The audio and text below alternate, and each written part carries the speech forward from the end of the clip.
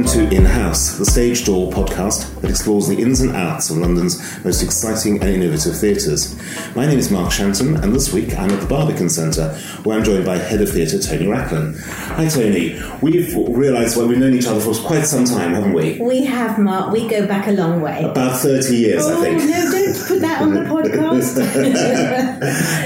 Because you came, obviously you've been here at the Barbican since, for 22 years, I think now, Yes. 1996 you joined, as Head of Theatre since 2010. But before that, we first encountered each other in commercial theatre. Yes. I worked in the commercial world, which was a fantastic opportunity to get a sort of inside view on how that all operates, because it was very different from the other jobs I'd had previously, which was firstly at the Roundhouse in Chalk Farm, and then at the Unicorn and Lyric Hammersmith. So it was all a very different direction. So you've worked in subsidised and commercial. Absolutely, Which yes. is an interesting bridge, because the Barbican is, of course, a subsidised venue. You get a lot of money from the Corporation of London, Yes. who own the centre. But they've been very nurturing landlords, haven't they? Because they built the centre as an arts centre, multi-purpose arts centre, as a crown jewel in the city of London. But they want this place to be their showpiece. Absolutely. I mean, they're actually very, very supportive of arts in this side of the city. There are some other small institutions that are supported by various funds from them. But yes, the City of London Corporation owns and manages the Barbican itself. Yeah, which of course is a multidiscipline arts centre. Yes. Kind of unique in London. It is unique. I mean, what they say is that it was designed in the 60s, built in the 70s, and opened in the 80s. So this wonderful brutalist architecture is really, which perhaps in the early days wasn't really liked very much, is now very, very iconic. Indeed, Grade 2 listed even. Absolutely. And it is stunning, and there are often photo shoots and architectural tours because it is such a kind of significant reference as a centre. But within it, we're all under one roof, and there are theatre and dance, which is the area that I look after, classical and contemporary music, which is mainly in the hall, and some other sort of off-site venues looked after by colleagues, the cinema programme, the visual arts programme. There are two art galleries. There's the main Barbican Gallery, and then there's the Curve, which offers commissions to different artists to respond to the sort of unusual space, because it literally is a curve that wraps behind the concert hall, and then there's a whole creative learning programme. And there's also the library, of course, which is another part of the Absolutely. centre. So it's interestingly, Story House in Chester, I don't know if you've been up there yet, but it's actually the library for Chester, which has been converted out of an old Odeon cinema, and it now is also acting as a multi-purpose arts centre with theatres, with a library, and the library actually exists in all parts of the building. I mean, it offers the most fantastic sort of way of operating, really. I think in the very, very early days, the Barbican, each kind of department was very territorial and just worked on their own programmes. But now we're very holistic, very organic. We have weekly meetings, and we sort of share programming ideas into the future, and we work to there's also an annual theme that we all program to, but it doesn't mean that everything is programmed to the theme. Yes. It's like a very loose thread, an invisible thread that joins up all the art forms and departments in the centre as a way to kind of make a journey for the audiences. Yeah. So this year it's Art of Change, and there have been many projects looking at the kind of how arts and artists can reflect society. Yes. And then next year, 2019, we're looking at how technology and humanity kind of interact. Right. And that's, of course, I mean, that's a very live thing in theatre. Yes. Because technology has redefined the way theatre is done. If we think about the brilliant Complicity show that happened here, The Encounter, that show was so technologically driven, wasn't it? Absolutely. Absolutely. But you'll see it reflected in all the different art forms as well. And it it won't necessarily be just in the kind of the physical execution of the show, but also in the content. You know, how has science and developments in technology, how is it affecting our own lives and the way we live in a very kind of personal way? Yeah. So we'll be looking at things like families, aging, fertility, you know, many different aspects. So do you commission work to fulfill that brief, or do you go and find work that already fulfills that brief? It's absolutely a mixture, because interestingly, when we find the theme that seems to speak to us all the most strongly, there seems to be an incredible synergy with artists around the world who are all working with the same kind of idea. Yeah. So we're able to tap into other things and the work that's actually already being made in different places. And we do commission work as well, absolutely, yes. We'll talk in some more detail later about what some of the highlights of the next year's season, because I've seen a sneak preview of it and it looks very exciting. But just let's go back a little bit to the way the centre used to operate in sort of little departments of its own. Of course, the way it was set up, it had some anchor tenants. One of the anchor tenants for the theatre was the RSC. It was built for the RSC under their specification. In fact, they designed the theatre. Yes. And the RSC are now a fundamental part of the Barbican again, which is very thrilling because, as we said, this is where it all started for them. In a sense, the RSC leaving here created this huge opportunity. It did. I mean, it happened in stages. First, they left for 6 months of the year, and that gave us, for the first few years, we programmed international work, exclusively international work, for 6 months of the year. So the RSC still were in residence and they managed the theatre, but we were like the tenants, and we started to bring in all these different international companies. And then in 2002, they left the building completely. So we were faced with the challenge of programming year-round, 12 months of the year. And that's a very different proposition, because bringing in international companies is a very, very expensive operation, and also there isn't necessarily enough work to sustain 12 months of every year. You need to kind of find the right things, and they're not always available, so you need to think about future years. So we do work with a lot of British companies or UK-based companies who have international profiles. Complicity, for instance. Complicity, Cheek by Jowl. There was Ridiculismus. There were, I'm going to go blank now, but many other companies that we formed relationships with, that we presented because they were known internationally. Yeah. So we were sort of bridging that kind of area. And this could become their London home, effectively. Yes. A lot of those relationships have evolved, and we have 3 artistic associates who we co-commission their work. They are very closely affiliated to the Barbican. That is Boy Blue, yes, the hip-hop dance company, Michael Clark Company, contemporary dance company, and Cheek by Jowl, in fact, are one of our artistic associates. Yeah. But we've also got very, very close relationships with some international companies who do also consider this their London home for their foreign language drama, like Toneel Group Amsterdam, who've now been called International Theatre Amsterdam. Yes. And the Schaubühne Berlin and Complicity have found a home here. And so you said you have was a challenge to program 12 months of the year, yes, but now presumably you've got people. If you've got too few weeks with all those companies. It does feel like that. And it's very difficult to sometimes say no to work that feels right for us, because there is no space, but it doesn't quite sit right in the programme. Yeah. It's but there is, we're approached now by a lot of people. We obviously go out to festivals, and we've got long-standing relationships where we continue to to see what the companies are doing so that we can maintain those relationships.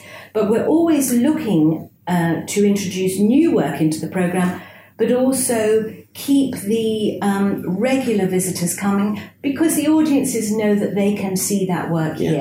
Yes. So a lot of your job is travelling, is it? Yes, it is. To see productions all over the world. Yes. I do a lot of travelling. Other members of my team also go and see specific areas of work that they are focused on. For instance, young people's work, or dance, or, different aspects of work. And we have regular programming meetings, and we're plotting actually 3 years ahead. Right. I mean, a lot of those big touring companies, and the thing is, it's we have a very strange setup in terms of our theatre venues. We have this epic 1,100-seater Barbican Theatre, and then we have the tiny pit theatre with 100 seats. We have nothing in between. Yes. So the range of work we're looking at is very, very specific. Yes. There's no mid-scale here. There's no mid-scale, and that offers us a great opportunities, but also some considerable challenges. Another thing that you can do as an art centre is you can programme sort of themes. So last year you did a big Ivo van Hove residency. Yes, we did. So across the year you had several productions by him. Yes, and we've also done things like have an international Beckett season. So we brought together across the year. They don't all have to be programmed in a very back to back like a festival. They can be spread across the year. We've done an international Beckett festival, an international Ibsen festival. So we have those kind of opportunities because, as I say, there are artists all around the world looking at similar things, and we can bring them together. And also you're able to, because you have the cinema, for instance, if you do a Beckett festival or an Ibsen festival, you can show Beckett and Ibsen films alongside that. So it all becomes very organic. That's right, and that's the fantastic opportunity. And with music too, we find a lot of ways to collaborate closely together, because of course the hall is just amazing, but what they can't do is fully staged opera, so we can work together doing... And offer them the theatre for an opera. Or we'll work together on curating something, and then we'll put it in the theatre, and the theatre team will kind of deliver it. And one of the things interesting about the your annual report of last year, which is just coming out, is that you had your sort of highest attendance in history. I think it's 1.3 million people came through the centre. Well, we had an extraordinary year.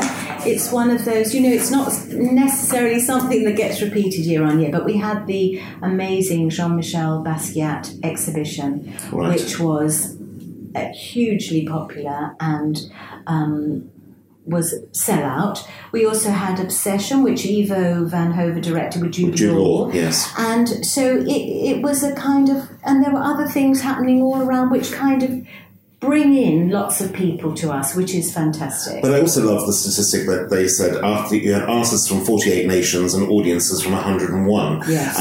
That's very internationalist. I mean, that, the West End looks west to Broadway pretty much. And we famously in Britain do not look very well to Europe in terms of theatre things. And yet this is very much a European-facing art centre. Yes, very much. I mean, our kind of mission statement is arts without boundaries. Yes. And that becomes more and more important, doesn't it, as we go forward? Yes, exactly. Let's dig into some of the detail now of some of the regulars you have here. So, I mean, now RSC are back here as a regular. We've got them coming, they're about to do a season now in October. Yes, they are. And we work together. Again, this is different from the past relationship with them. We work very collaboratively together. We plan the seasons. We see what opportunities we can find within them to do creative learning work, to tap into cinema, because they do a lot of their live from Stratford-upon-Avon, and that can be shown here. We're looking at some smaller scale work for the future as well. So yes, there are some very interesting things in the pipeline. So they're bringing a package of 3 Shakespeares imminently. Yes. What's interesting is that the RSC also going to the West End. They're taking their Don Quixote to the West End at the same time. Is there a tension in that? No, not at all. I think different shows sit right in different theatres, and all it can do is complement. Yes. You know, the audience here will be aware of Don Quixote, and likewise the traffic should come the other way round as well. And let us never forget that the RSC's biggest ever hit, in fact the West End's biggest ever hit, but the show that's run the longest in the West End, apart from The Mousetrap, but the longest running musical, Les Miserables, began in this theatre. It did. And of course they've got Matilda as well in the West End. Yes. So all those things, I think, help to build a very big picture of a very exciting company. And I think that's what is very key about all of us and our peers, is that we all have very distinctive USPs, for want of a better description. And that's what helps us distinguish ourselves for our audiences. Yes, exactly. So the audience know what they're going to get at a particular And venue. I think in some ways you don't know what you're going to get when you come to the Barbican. A lot of it is new companies you may never have experienced before, but by bringing them into focus in London, that is part of our remit. Yes. Other regular visitors, we said Cheek by Jowl. Yes. Which is... Declan Donnellan and Nick Ormerod. Who've been established for a very long time. Yes. That company's been around as long as the Barbican, I think. I think it has. And what's really exciting about the way we work with them is not only do we bring their English-speaking ensemble, we also work with their Russian ensemble and their French ensemble. Yes. And that absolutely taps into what we like to present. They're a truly international company. They really are. Yeah. They really and are. major theatre artists, both of them. Yes, very, very admired. And the work of Cheek by Jowl is really, really important, I think, for theatre students. And being able to offer the different types of ensemble gives us a very rich offer. Yes, absolutely. And they on this next year, they're bringing their collaborations with Moscow Pushkin Drama Theatre here. So they've got a couple of shows coming. One show, they're doing Night of the Burning Pestle. Yes. But the Pushkin Company are bringing their own shows. Yes. So it's a very interesting year. They're going to be quite present across the programme. Yeah. Have they been before, Pushkin? No, not here. No. Right, because you've had lots of Russian companies, but not Pushkin. Yes. Right. And they're bringing Cherry Orchard and Good Personers at Swan. And also something into the Pit Theatre. Yes, amazing. And then, of course, you also bring in Complicité, as there has been a regular tenant here. But have they got something this year? Yes. Complicity are working in association with the newly formed company Wayward Productions, and they're bringing Enda Walsh's. He has directed an adaptation of the book called Grief is the Thing with Feathers. Oh, yes. Which is starring Cillian Murphy. Right. Which is that premiered in Ireland earlier this year, and it comes to us next year, and it's really a stunning piece of work. And that's interesting, bringing in Cillian Murphy here, because one of the great things about the Barbican that sets you apart from other theatres is that by and large it's not star-driven here. I mean, we've had stars, but it's not the reason you come here. No, it's not necessarily the reason, but when they are here, it's because they are completely committed to the work that they're coming in with. Yes. So we've had some wonderful Cate Blanchett, Juliette Binoche, Isabelle Huppert, Jude Law we talked about, Benedict Cumberbatch, all coming in for different reasons, through different avenues, but very much committed to the piece of work that brings them to our stage. Yes, I mean, Blanchett did an amazing Boto Strauss piece here, which is phenomenal. I mean, that's the thing, when you're thinking about the Barbican and the times I've been coming here, you think about those astonishing events like that. And also, of course, Ivo van Hove, the first time I saw his work ever was seeing Roman Tragedies the first time around here in 2009. And then you brought that back as part of your season last year. But that was mind-blowing. But also, what I'm very, very pleased about is that because of the regular visits by Ivo's ensemble and Thomas Ostermeyer's ensemble with the Schaubühne, we've introduced actors who now are more familiar to British audiences, like Lars Eindinger from the Schaubühne. He played Richard III and Hamlet with that company, making those people more familiar to London audiences is important. Not to mention critics, because I was in a fascinating article in The Guardian a few weeks ago naming 5 or 6 European directors whose work should be better known here. And I looked at the list, I didn't recognise a single one of their names. Yes. Well, I've seen work by all of them, and bit by bit, we hope to bring them here, yes. And it's sort of another example of our apparent insularity in this country, that we follow our own directors and we follow Broadway directors, but European directors are few and far between. Yes, and we need to really open the window on the world, and those names need to be equally familiar to us. Yeah. And also the other thing that's key to what you guys do is supporting the next generation of emerging artists. Yes. We have open labs. It gives you access to time in the Pit Theatre and some resources to develop new work. The Pit is very much a kind of lab for helping support emerging artists, and we use it in different ways for R&D, the open labs I've mentioned. We also have a new initiative called the Pit Party, where we'll invite an artist to curate a kind of weekend of activity for all ages, all kinds of different activity, but they bring in, as part of their party, or a range of different artists, spoken word artists, dance artists, theatre artists, whatever they feel speaks to their own remit. So Jess Tom, in fact, did the first Pit Party. It was called Brewing in the Basement, and it started off daytime with activities for families. It broke out of the pit walls and found its way into the Barbican foyers, and then the evening was dancing and poetry and all sorts of different performance. And we've had different pit parties by Studio 3 Arts, who are based in Barking and Dagenham, Transform, who are based in Leeds, and we've got one coming up with Inua Elam soon, and we've had one by Nitrobeat. So they're very, very different in character. I had one of the most extraordinary nights of my life in the Pit when Ducky did that sleepover show, Lullaby.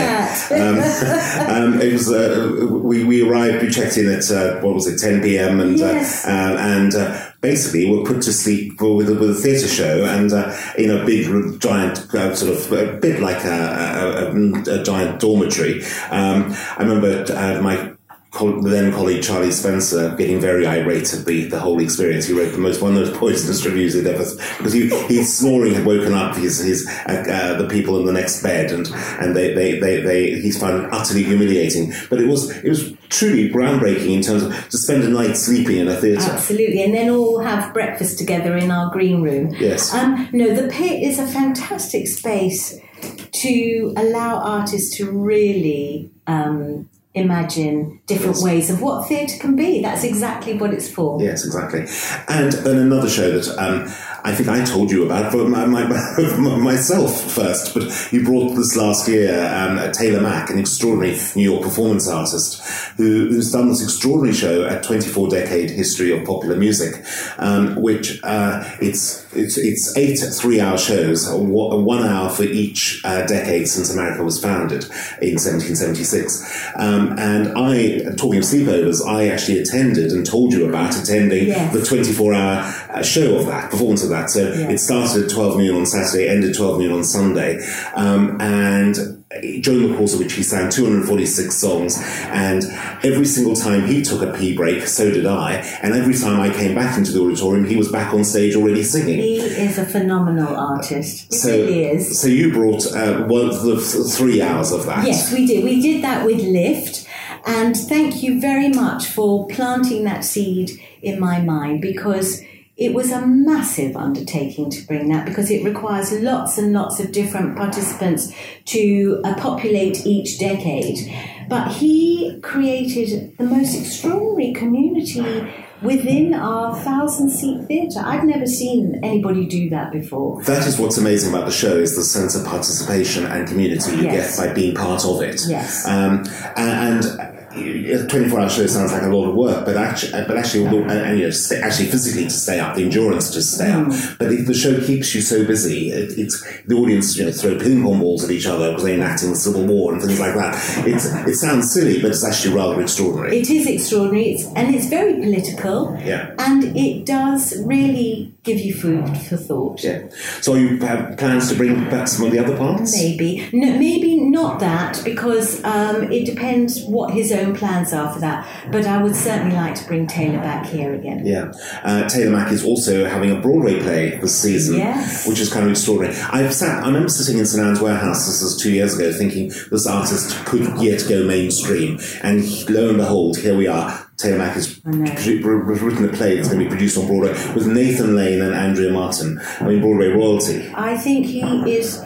I mean, he got something that's called the Genius Award. Yes. And I think he probably deserves that title. But then, you work with a lot of genius. Yes, we do. I mean, Simon Burney, there's no bigger genius in British theatre than Simon Burney. I agree with you. He really, really is.